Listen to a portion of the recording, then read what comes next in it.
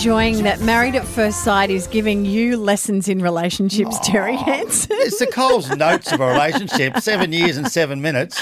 Okay, so last night saw one couple leave, Joe and James. Now, both of them are in their 40s with previous relationships and kids under their belts. So this match was tough from the beginning because both of them had a lot to lose. Mm-hmm. And you can really tell the difference between the young ones and the older ones because the older ones have life experience and therefore a lot more reserved and unsure. But there's a concierge for emotional baggage at the door, isn't there? Yes, but James has sadly become known in the experiment as a gaslighter, someone who does this, according to Joe.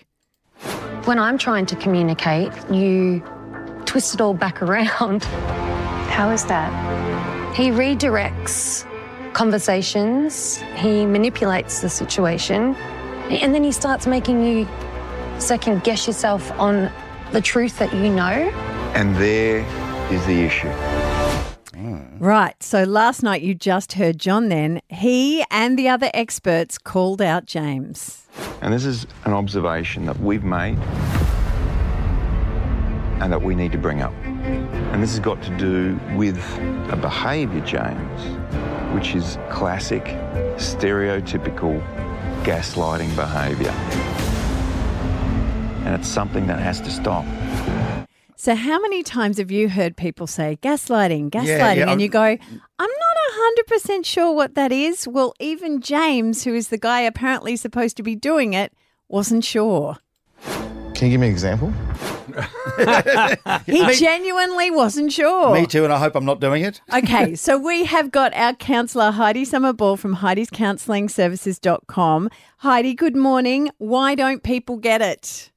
People don't get gaslighting because it's so insidious and it's really hard to spot. Oh, so they even don't realise themselves that that's what they're doing. For people who are gaslighting, I think it's really about gaining control over someone else, and it's often a behaviour that they've learnt from watching other people, and those people tend to feel entitled to have control over other people and that their feelings matter more than other people's feelings. It sounds to me, Heidi, you're saying it's quite subtle in its early stages, or is it subtle overall, these behaviours? It is subtle overall. It's almost like what they need to do is sow the seed of doubt and then water it over time.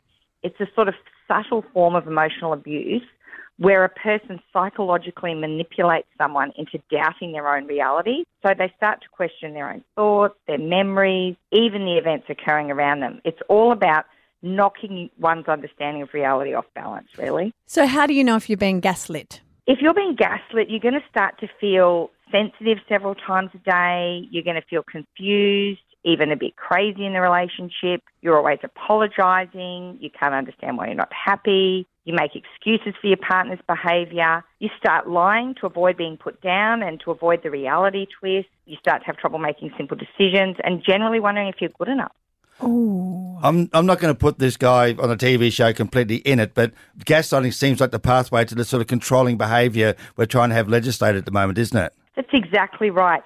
That's what I have been thinking about, and I see it all the time in my practice, the damaging long-term effects of this kind of abuse that is more subtle than bullying but is more damaging than just manipulation. So how do you stop it? If someone's gaslighting you, what do you do? If you're with a gaslighter, be really aware of what they're saying and doing around you and try to create an untouchable belief in yourself and what you know to be true, which is what we saw Jo do last night. She held her ground on what she knew the facts were and also try and really keep it simple when dealing with a gaslighter.